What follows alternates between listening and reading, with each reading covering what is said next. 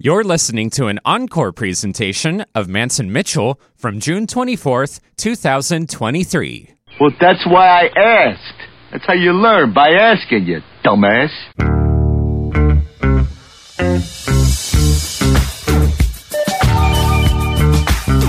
It's Mantz and Mitchell on the weekend with Gary Mantz and Suzanne Mitchell. A double shot of good conversation with great guests to power up your day. Mantz and Mitchell, you're on the air. Thank you, Eric Kramer. Happy Saturday, happy weekend to you, wherever you may be. I'm Gary Mantz. I'm Suzanne Mitchell. Together we are Mantz and Mitchell in your ears for the hour. And of course, being Saturday, we get to work with our best weekend buddy, Nathan Miller, or he whom we like to refer to as Nathan Detroit. Nathan Detroit. Thank you for that credit, Gary and Suzanne. Good morning and afternoon to you. And what is good in the morning and afternoon? Well, other than cocktail lounge music, we got, you tell me, you're wearing the vintage Seattle Mariners jersey there. How are the M's doing? Well, the past couple of nights they've been playing, they put up some really high-scoring games, and pretty surprising to see those against the Yankees in Baltimore, which are strong teams in the AL East. But, you know, of course, the Yankees took the series. But, hey, at least we know we can at least do some damage against them, right? Well, yes, you know, and of course that's of particular interest to those of us who live in the Sarasota area, where Suzanne and I reside, because Sarasota is the winter home of the Baltimore Orioles. Yeah. Not much to cheer about for years on end there, but we get kind of excited when they do well, despite the fact that we're in the Tampa Bay Rays market, which is just a whole other story. And they, of course, in Tampa, that's the winter home of the New York Yankees. So we try to keep all of our interests consolidated when it comes to baseball. Yeah, it seems like all of your Florida teams are actually doing pretty well. I'm checking on the Marlins right now and seeing how they're doing, but I think they're having a pretty good season. Yeah, they're 43-34. Every single Florida baseball team right now is pretty well above 500 at this point, at least 10 games, it seems like. It is interesting to see what the so-called smaller market teams are doing. Yeah. So some of them are succeeding, and one of them apparently is going to move to Las Vegas. Las Vegas is going to denude the sporting world of any Oakland-based professional sports franchises. Yeah, well, I mean, I think they deserve that. It's going to be a sad transition, though. I mean, they had really a good club, but then the ownership just kind of imploded on it, from what I understand. And it's going to be sad to see the Coliseum slowly degrade, and because that was a really iconic stadium, and just years over years, it just seems like more and more of it is going downhill. Oh, God, before you were even born, yeah. The Oakland Raiders played there and was referred to as the House of Thrills. Like there were some crazy games in that stadium, but it did become a bit of a mausoleum. So one day people will look from the freeway and see that it's overgrown with weeds, I'm sure. And it's one of the few baseball fields that is actually, well, not, I guess it's the one that's commonly known as not being something by a sponsor, you know, like, you got the Wrigley Field, which is, of course, the bubblegum, but then the Coliseum, that's not really a sponsor name. No, it isn't. They had some kind of sponsorship. That whole thing is unfortunate. It's big money, I realize, but I think it's great when you have a Yankee Stadium, a Tiger Stadium, etc. You know. But I'm just a traditionalist. So I'm with the hoary old minions of the sporting world. I don't understand those salaries. That's a whole other show we could do sometime. Crazy stuff economically. When something is going wrong with you or you aspire higher, Suzanne, it seems like sometimes, you know, a lot of people try to do it on their own, and maybe they hit a snag. Maybe they fall into an emotional trough and they need some help getting out of it. Our guest today is primed to help people get out of the ditch that they have dug for themselves and get back on the high road. We are celebrating Mary Lee LaBay's 16th visit on Mantz and Mitchell. Sweet 16. We call it our Sweet 16. So we are going to fet her wonderfully on her 16th visit. And let me read just one paragraph from the back of her new book. Mary Lee LaBay's educational background includes a PhD in behavioral psychology and certificates in clinical hypnotherapy, NLP, applied kinesiology, Reiki, Gestalt therapy, and instructor of hypnotherapy. She was accepted into Mensa in 1979 and listed among the top 100 thought leaders of 2007 by Personal Excellence magazine. Over the years, she served on the board of directors for the Washington Hypnosis Association and the Washington chapter of the National Guild of Hypnotists. Her most recent book is Mastering Hypnotherapy: Transformational Strategies for Healers and Coaches. We will be sure to give out her website and more information about that at the bottom of the hour. But welcome for the 16th time to Mantz and Mitchell, Mary Lee LaBay. Yay, I'm so grateful to be here. I'm so excited to be back with the two of you. We always have a great, fun time, I think. Well, we do, hence the 16 times. The conversations have really run the gamut over the years. Your first time on air with us was in 2009, in March of 2009. And so, that's a lot of visits. We've covered a lot of ground. Gary was saying, we've covered so much ground with Mary Lee. He said, I'd actually like to go back and ask her some really basic questions as though she were brand new with us today. Like, where are you from? And how'd you get interested in this? And all that kind of good stuff. So, Mary Lee, where are you from and how did you get into all this? Who are you? Why are you here? Apparently, 16 is a pivotal number for you. At 16, you got into astrology, as I recall, and there's something with you in Minnesota. They're talking about the heartland of America here, and Suzanne from the Great Midway from Chicago. To take on the metaphysical view and to view life through that metaphysical lens would be a pretty seismic shift for a lot of people if they even dared to explore it. Yeah. Well, of course, my background has a lot to do with, or at least my professional work has a lot to do with past life regression.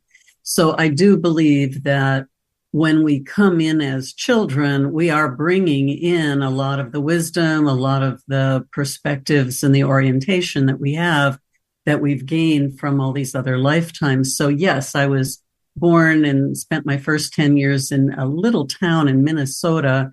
And, it was just really beautiful. It was very innocent and, lots of good ethics and community and all that you would expect there. But in my own mind, I was, connecting, in the spirit worlds, I guess you might say, or having thoughts that might not have been really part of any conversation that anybody was having, such as playing games with my little girlfriend of who were we in other lifetimes. It's just kind of amazing to think, well, where did that come from when you're 8 years old in a little town, or even younger, maybe 6 or 7 in a small town in Minnesota back in the 50s. But as for 16, we had moved to Colorado and I was in school, and my homeroom teacher said, I'm going to read everybody's horoscope. And I thought, what is a horoscope? And so I learned that there was such a thing as astrology. And immediately it just sparked something deep in my soul. And I started studying, trying to find every book I could find on the topic. And back in those days, we're talking in the early 60s or mid 60s, I guess. It wasn't like now when you can find whole bookshelves of books at the bookstore on astrology. You really had to dig deep. And, I ended up with books by, Alice Bailey and some of these people where it was so esoteric. You couldn't, you read a paragraph and you go, what are you talking about? So you really had to dig and all of that. But then I took up tarot as well, reading tarot cards. I don't know how much history you want from me. This is, well, then I moved to Puerto Rico for 5 years. And what drew me there was really the spirituality that I could find. There was the Theosophy Society, or the Theosophical Society, let me pronounce that correctly, And people that were just, practicing, herbology and more of the indigenous kind of practices that were still really alive there. And so I got really intrigued that the general population or the people that I was able to associate with were really, carrying on those legacies of spirituality, espiritistas and witchcraft and things like that. I didn't get into witchcraft particularly, but, and then back to Colorado. And anyway, eventually I, went on to study psychology and then started my, more serious spiritual studies and started experiencing past lives and then providing past lives for other people. And then I got my hypnotherapy certification. I don't want to go too long into all the details, but no, that's good. That's a good overview, Mary Lee. Considering, all the times that we have talked, we don't often get into your background that heavily. What is interesting to me is that I know that you have done your own past life regressions. Yeah. And so here you are as a young person saying, I wonder who I was in a past life. And when you did your past life regressions, did you see evidence in doing the regressions that this is what your main interest was going to be in this lifetime? I think that my interest was there before I had the opportunity to actually experience it. Right. So I already was really curious and definitely a believer. There was just something inside of me that already understood that was a true thing, that past lives exist. So when I did get my first regression done on me, to me, it was like better than Christmas. It was, mm-hmm. It was like a peak experience in my life, mm-hmm. to be guided into that experience and have the visions and the feelings and the connection of my, to my experiences in another time and place, in a different body, surrounded by different people in a different situation. It was so pivotal, I think, that, I was one of those crazed people in the beginning, where I was just, going to everybody I knew and saying, oh my God, I had this experience, I have to tell you. And of course, by then I was living in Ohio, which again, I was back in the Midwest, and people were just looking at me like I was crazy. And I very quickly learned that some of these experiences you just really have to keep to yourself, that not everybody is open to, these ideas that maybe were counter to their own philosophy.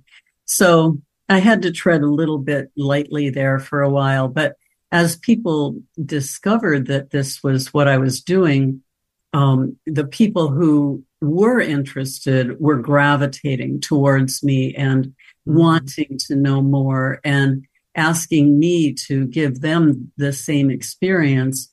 And so I had learned enough about how to guide people into past lives that I was doing that. At the time, I actually owned a metaphysical bookstore. I did do that as well and started producing psychic fairs. And again, it was very controversial in the Midwest. And, having been living in Colorado, I just thought everybody would love it. And I found out that wasn't necessarily true in the 80s in the Midwest. So there was a lot of controversy there, but people were gravitating to me towards, towards having that experience of past life regression. So I did that for several years. And then I kept being told, become a hypnotherapist, get your training in hypnotherapy. And I finally found a school that I liked. And I did a 300-hour training, very intensive training.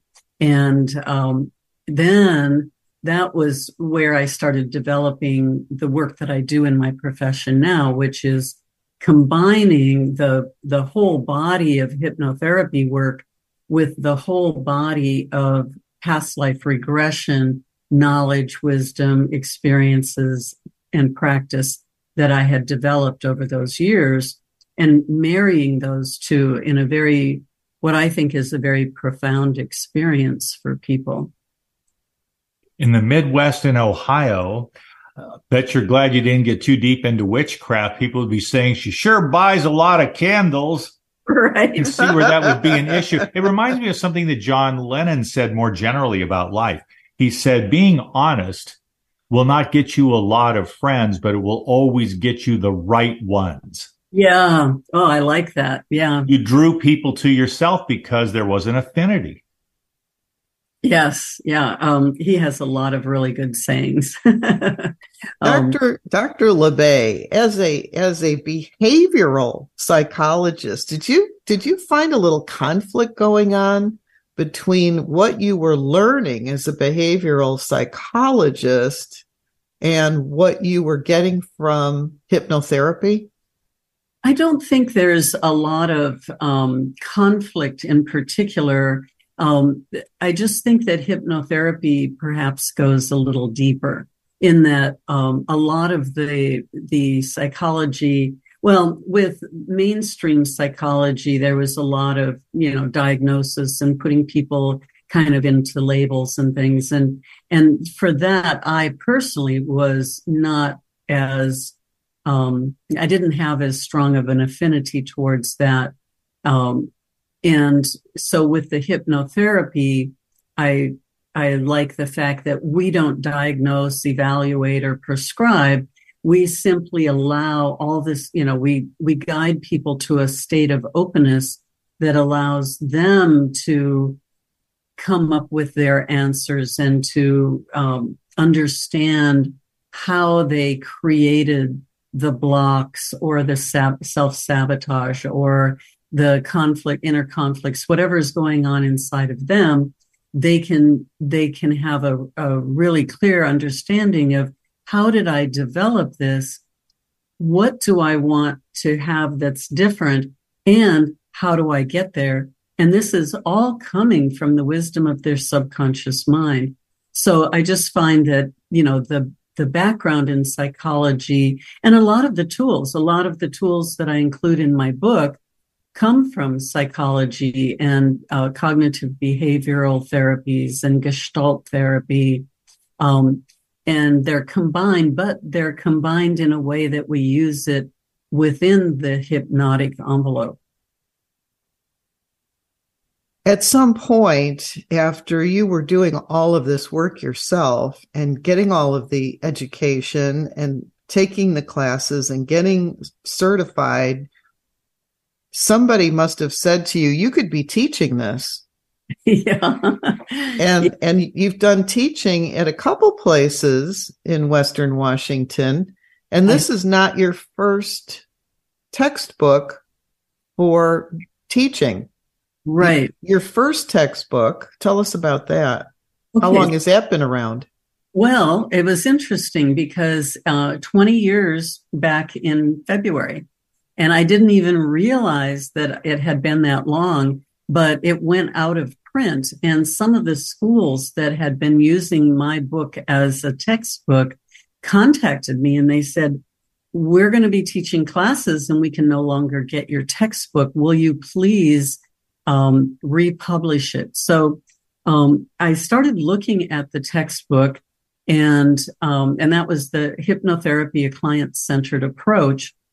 And I looked at it and I thought, I don't want to just republish this book because over the past 20 years, I have evolved my practice. I've learned so much, and I would present this all a little differently. So I took the book and used it as kind of the framework for this new book, Mastering Hypnotherapy. But I added in all the nuances of what I had learned and how, how I would apply these techniques differently. And so in this book, I introduced the concept of the hypnotic envelope. And by that, I mean that if you can imagine when we're in hypnosis, it's like being, wrapped in a blanket, right? Or sitting in a warm tub, like some kind of container. And the container is the hypnosis. So we, at the beginning of the envelope, we use inductions and deepening and safe space and get them into that place where we can do our work. And on the other side of that is the emerging and bringing them out of trance. And what's in between, if it was like an Oreo cookie, the juicy, the creamy center is are all of the healing and self-discovery tools that we use. So I've coined the phrase hypnotic envelope because we put our clients into that space. And then while in there, we're actually doing the work. And so in this book, I demonstrate and give you all the techniques step by step of the hypnotic envelope. And then I actually introduce 22 different healing and coaching techniques that you can use within that space to address pretty much anything that's going on in life.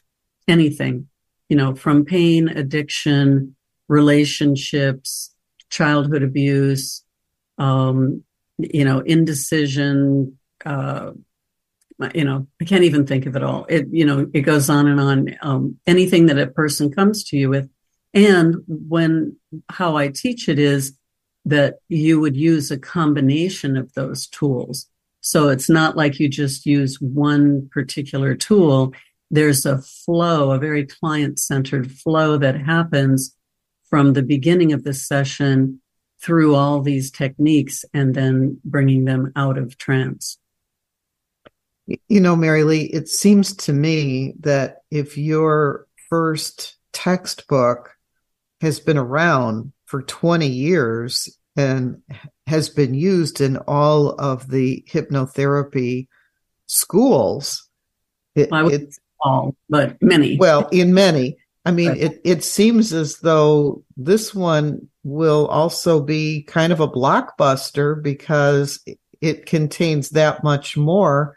And I would think that will be the substitute for what people have been using for the last 20 years. Yes, I would imagine so. And I've had really great feedback and reviews on the book. And really, it can be used for anyone. Even if you're a parent or a teacher. I say healers and coaches, but parents and teachers are really the same as coaches. Being a friend, oftentimes you're in the healing and coaching position. And knowing these different techniques and having this access, we can, a lot of the techniques you can use on yourself, but you could also use it in parenting, and obviously in healing and coaching. And like you said, I have taught at 2 different institutes here in the Seattle area. One was Bellevue College. I taught there for many, many years. And I also taught for about 7 years at Bastyr University, which is the university that produces all our wonderful naturopaths, acupuncturists, nutritionists, psychologists. And a lot of those students took my training because they saw that it was a perfect marriage between, the techniques that they were using. But when they would have a client who would get stuck, or maybe the pain wouldn't go away, or, there was some deeper root to the problem, they would use the hypnotherapy to complement the other types of modalities that they were using. We are talking with Mary Lee LaBay. It's a pleasure to have her with us. 16th trip around our particular orbit, and always a pleasure. Let's go ahead and take our break now, because when we come back, we'd like to talk about the book more specifically. I'm sure Mary Lee LaBay would like that concept there. And to let you know how you can get in touch with her, she always has something going on. Maybe you would like to be a participant. She has a lot to offer beyond the books themselves. So we're Mantz and Mitchell. Mary Lee LaBay is here. We're going to get into methods about ways that with some help and perhaps ultimately on your own, you set yourself a challenge and you achieve it. That means digging yourself out of an emotional trough. Well, we've all done that before, haven't we? And we've made it this far together. We are Mantz and Mitchell. Stick with us. We'll be right back.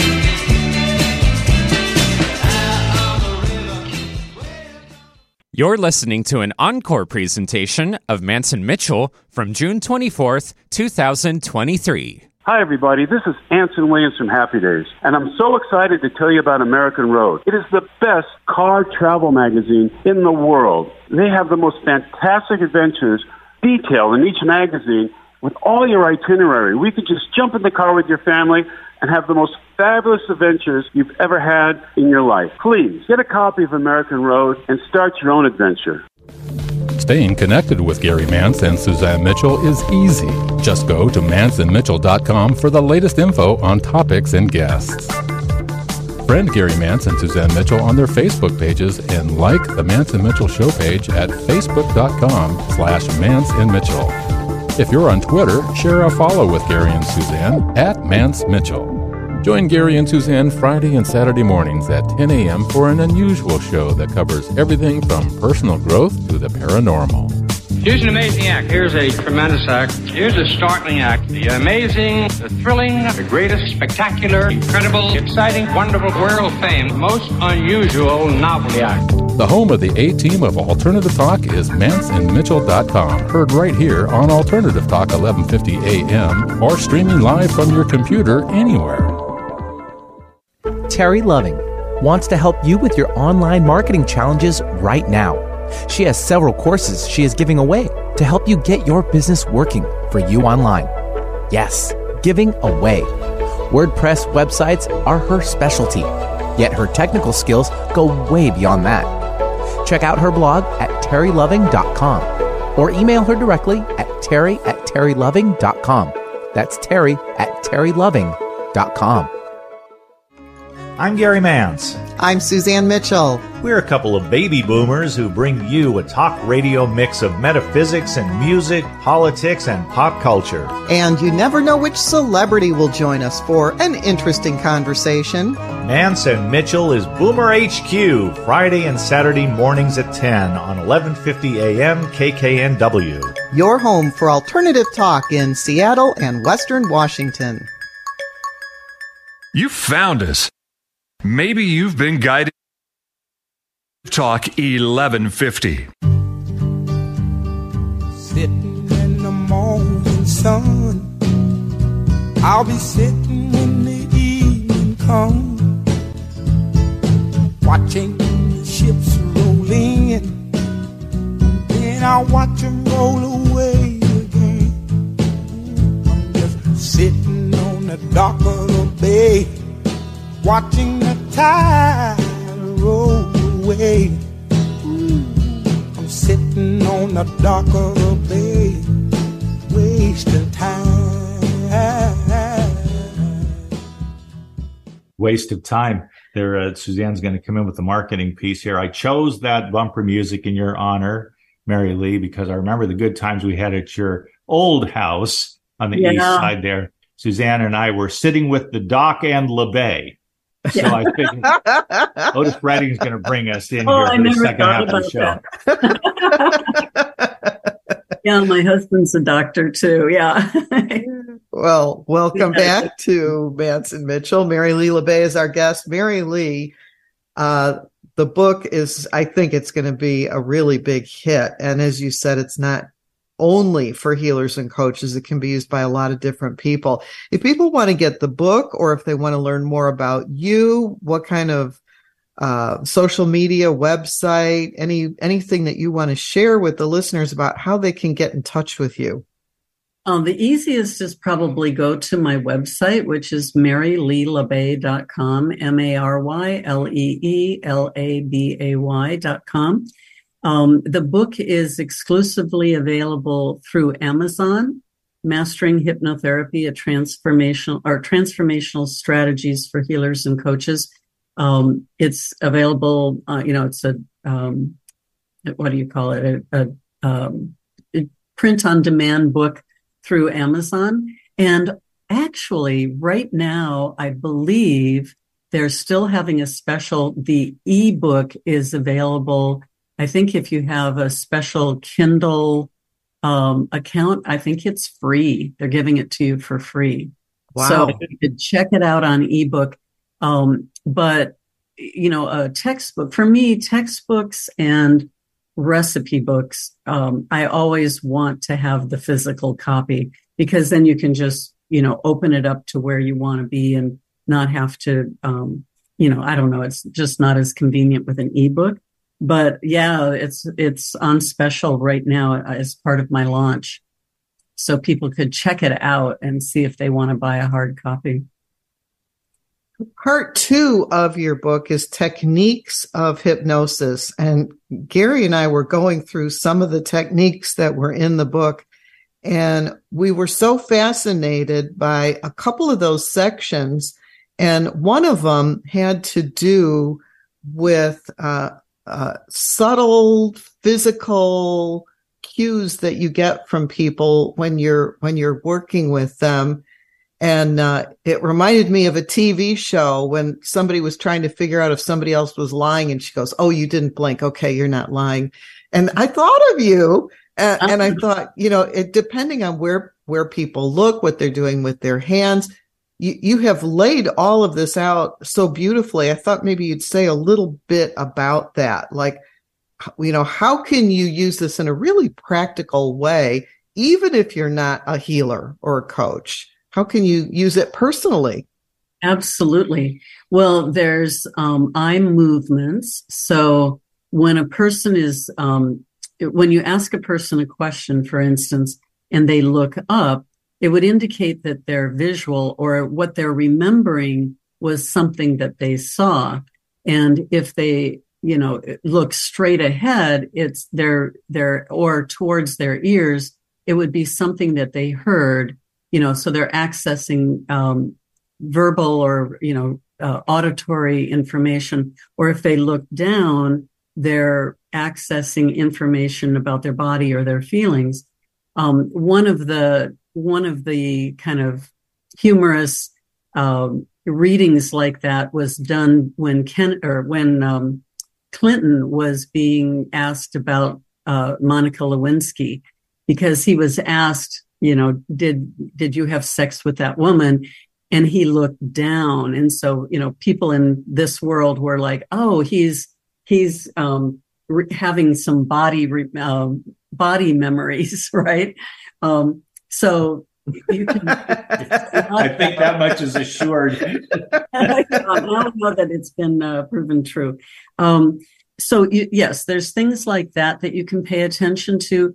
Also, I'm teaching people how to pay attention to even more subtle body movements, such as, an example would be, I was working with a young man at one point, and he was in trance and relaxing very nicely. And this was when I was seeing people in the office. And so somehow he brought up something about his father. And as soon as he talked about his father, his foot started just, jiggling back and forth. And so he was talking about something else, but he had mentioned his father, and that happened. And I said, by the way, how is your relationship with your father? And he said, oh, it's just fine. It's, there's nothing there. And I said, oh, well, I find it interesting that when you mentioned your father, your foot jiggled as though there was some extra energy coming out, what we call energy leakage, right? And so there was some extra energy there about it. And so then he said, Yeah, well, okay. Yeah, there's, we have some real big problems. And we went into a whole discussion about that. And so he would not have brought that up had I not been paying attention to his physical body movements.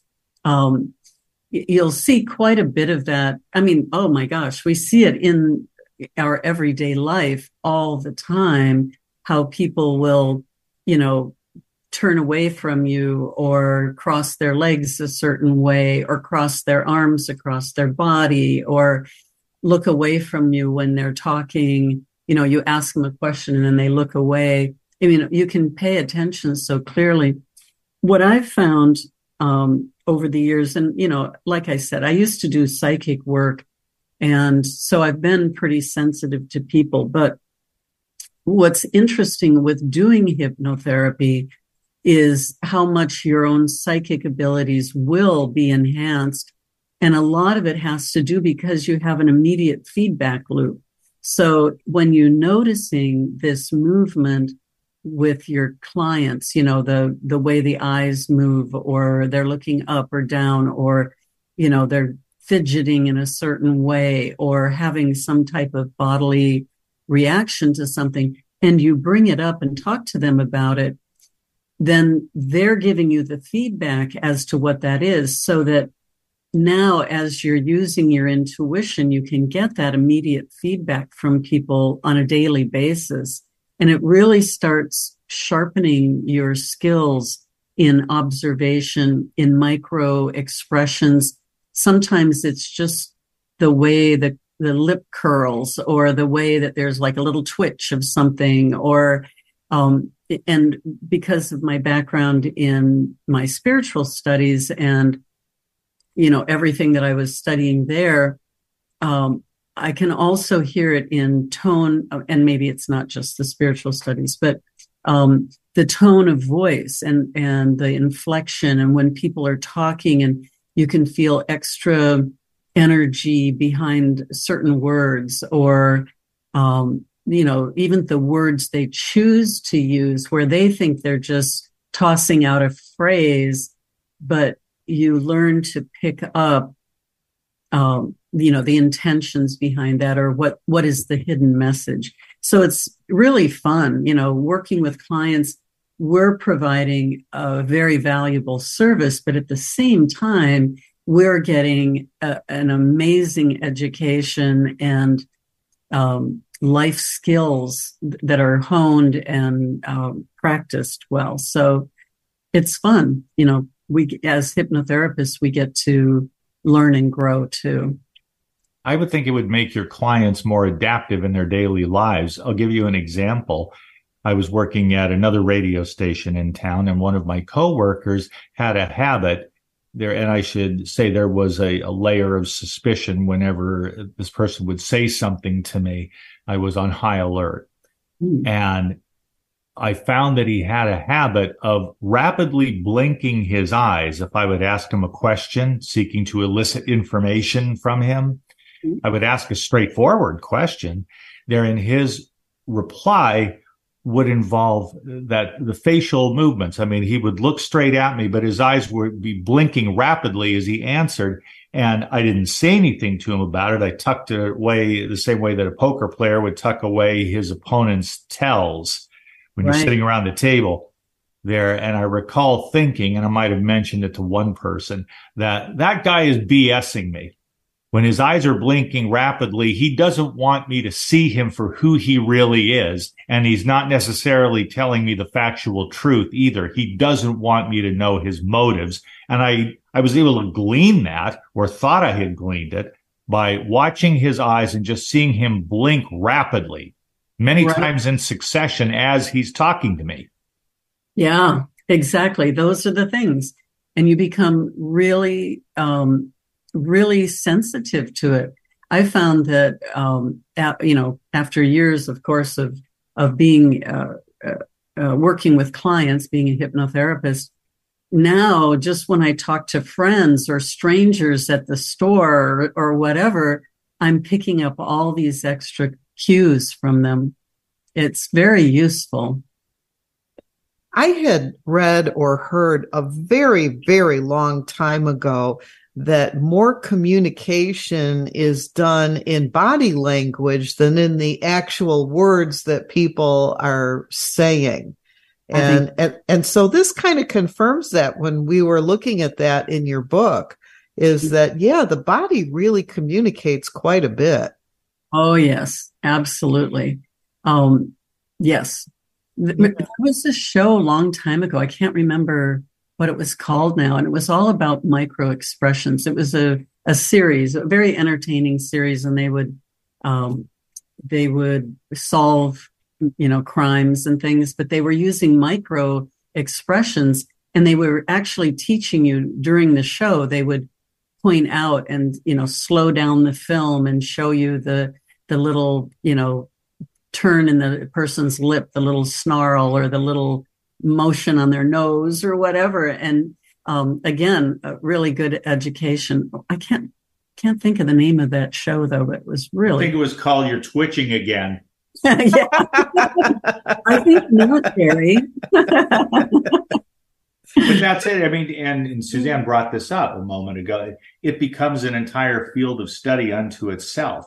Yes. The negotiating master, he's considered the godfather of modern negotiation, Gerard Nierenberg, wrote a book, I think it was back in the 70s. It's gone through many printings, called How to Read a Person Like a Book. Yeah, I'm going to get that one. That sounds good. Because there are so many things that we betray about ourselves when we try to play others false. So there's a challenge to set yourself, ladies and gentlemen. How about telling the straight truth, not the brutal truth? I've never found people say, I'm brutally honest. Are you brutally honest, or are you just being honestly brutal?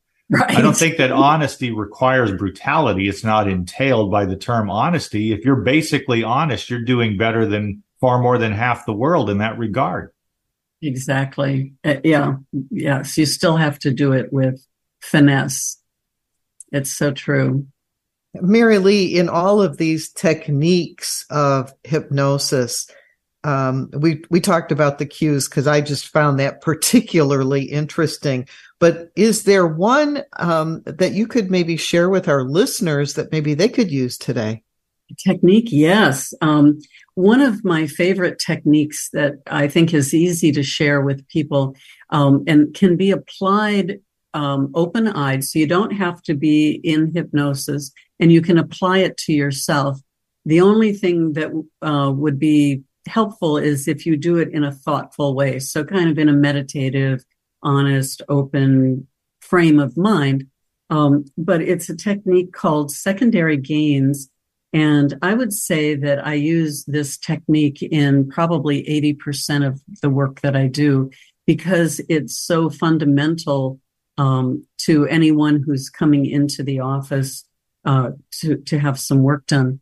So the secondary gains helps us to uncover the motivations behind self-sabotage, indecision, addictions, bad habits, all the things that we do, kind of knee-jerk reactions oftentimes, but the things that we do, even blocks. And I think we all fall into the category of one of these, right? Having a block or a little bit of self-sabotaging behavior or, addictions and things. So to set this up, if you're in the listening audience, you might want to take notes. There's 4 questions that I'll dictate to you, and then we can do them later. But so the 4 questions are, so you want to pick exactly what it is you're working on. So let's say somebody wants to quit smoking, just as a general topic. So the questions would be, what is the benefit of smoking? So you can fill in the blank. What is the benefit of getting angry? What is the benefit of dating this guy? You can use it for almost anything. And then what is the detriment of smoking is question number 2. So what is the benefit of smoking? What is the detriment of smoking? So, what goes wrong when, whatever that behavior is? What would be the benefit of not smoking? So now you want to ask the questions in the opposite realm. So what is the benefit of not smoking? And what is the detriment of not smoking? Or whatever else your behavior is. So the 4 questions: what is the benefit of doing it? What's the detriment of doing it? What is the benefit of not doing it? And what is the detriment of not doing it? And you'll find that questions 1 and 4 will probably have similar answers, and the answers to questions 2 and 3 will probably have, be somewhat similar as well. But it'll set up, pretty clearly what the conflict is inside of you. Suzanne, you look like you're either writing. I'm writing it down because I got excited. I want to be able to use that. I like that. What is the benefit of it? What is the detriment of it? What is the benefit of not doing that? And what is the detriment of not doing that? Yeah. I like that. Those are 4 easy questions to ask yourself. You can do it as a journal project, and you can do it anytime for any topic. Just pick one topic at a time, though. Right. Like, what is the benefit of going away to college? What is the detriment of going away to college? What's the benefit of not going away to college? But in that, is it the away that's the issue, or is it going to college? So you might, it might be, even broken down further. Right. Is there a benefit in going away, of leaving town to go to college, that sort of thing. But for the smoking one, I have a fun example. So I had a man come to me for smoking, and, the benefit of smoking, he was doing the usual, it calms my mind and all of this. And I said, what else? And you want to do this too. When you're doing the questions, really ask yourself, what else? Because you need to dig deeper than just what's on the surface already known in your mind. And so I was digging and digging. What else is the benefit? And he said to me, well, I'm an artist, and my favorite artist is Norman Rockwell. And Norman Rockwell had a self-portrait of him smoking a pipe. And so Norman Rockwell is a smoker. And so when I smoke, I feel like I'm a better artist. And he was blown away because he said, I never, ever knew this about myself. I just smoked because I thought it helped me, but I didn't realize that connection with Norman Rockwell. And so we did all 4 questions. And then we follow that typically with what we call parts therapy, where we put, the one part on one hand and the other part on the other hand. So one hand wants to smoke and the other hand wants to quit, right? And so we go back and forth with debate, more or less, conversation. And in that, we were able to, and, a couple of other therapies, we were able to uncouple his connection between smoking and being an artist. That did not have to be, a given that you had to smoke to be artistic. And when we uncoupled that, then he was able to just quit smoking because, he no longer had to self-identify with that. Well, I really like that. I like that idea of uncovering those hidden motivations that we don't even know that we have. Right. Yeah. Oftentimes the whole idea is to keep asking the question until you uncover some of those, those deeper motivations. Like, why do you get upset in traffic? Right. Well, because the other guy is so stupid, right? But what else? Why else are you choosing to be upset instead of turning the radio up higher? Listen to Mantz and Mitchell instead of getting upset. On an endless loop, preferably. Exactly. To get you good and indoctrinated. But any kind of thing that you're doing that isn't really working out, apply these 4 questions. And you could even do it if you're a parent, do it for your child. Back when my daughter was a teenager, she was smoking, and, I could nag her all the time, stop smoking and all this, and it never worked. But one time I just very calmly, I said, well, so what's the benefit of smoking? What are you getting out of it? I'm just curious, and I just did it very conversationally.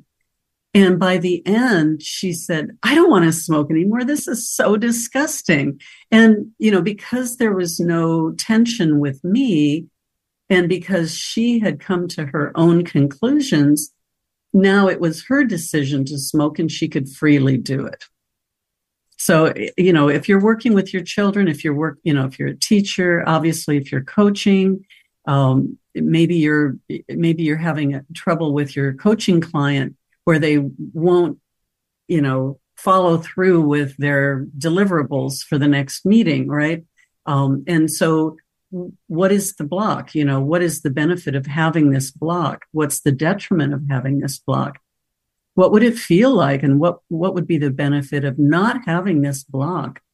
And what would be the detriment? And then really exploring those answers, because we all have blocks and self-sabotage. Well, and what I heard you say early on was that this is a technique for uncoupling those hidden motivations. So now all of a sudden, instead of having one big thing, you have two things. And then in separating that out, then you really do have the opportunity for a choice because it isn't connected with something else. Right. So I like that. We have to regain our free choice, right? Because we are even slaves to our own subconscious mind. And it leads us all the way back to the beginning of our conversation when you asked me about, being raised in Minnesota.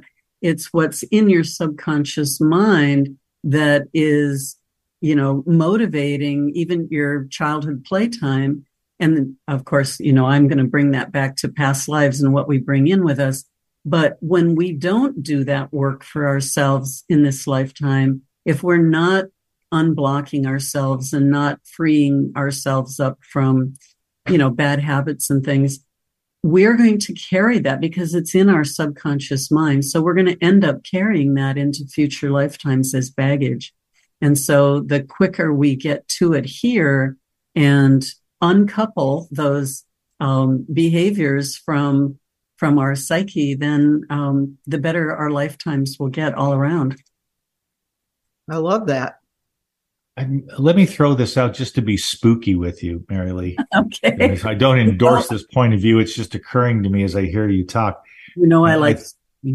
I think of the great work of Duane Allman as a guitarist, and there are many at Prince that you could name, George Harrison, the musical genius of Paul McCartney.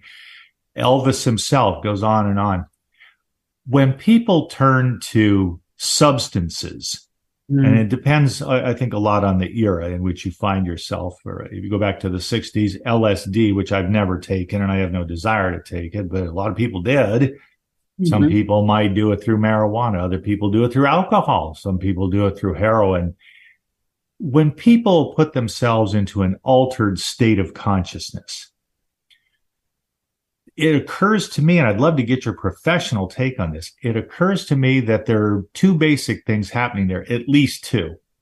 And that would be to forget, to anesthetize yourself to the pain of your life on whatever level and to whatever degree. You're numbing yourself to the facts of your life as you perceive them. And I think there's another use for getting into drug culture, which I do not recommend. I mean, I'm not recommending any of this. I'm trying to explain what happens to people when they do indulge. The other motivation, it seems to me, is that they're trying to remember something primal about themselves. Mm-hmm. If we come in, if reincarnation is for real, and I certainly hope it is, I don't know that it is, but I'm optimistic about it. I love the idea. Suzanne and I know it is. You two know it is. When it comes to reincarnation, are there bridge lives, bridge incarnations, so that we come in with certain talents, certain proclivities, certain cravings, certain yearnings, perhaps, and live a life that connects a past incarnation with a future life?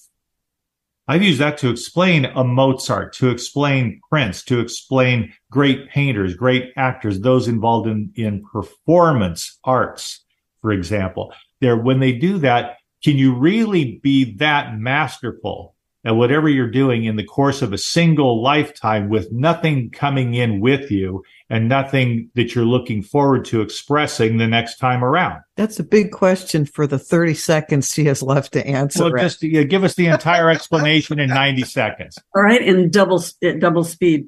I don't know if I would call it bridge lifetimes. I look at our lifetimes more like facets of a diamond, and they're all connected. And we were aware of one facet, which is this lifetime. And then as we do our regressions, we can connect to those other lifetimes, but they are all playing on us. They're all, having an impression on who we are right now.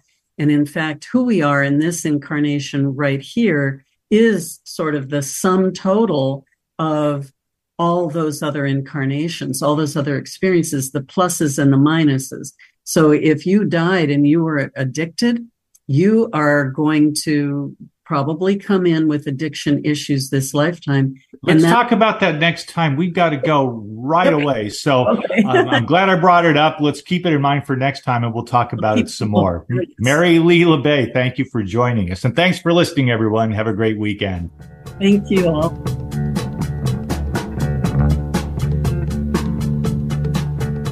Here's what's coming up next week on Mantz and Mitchell.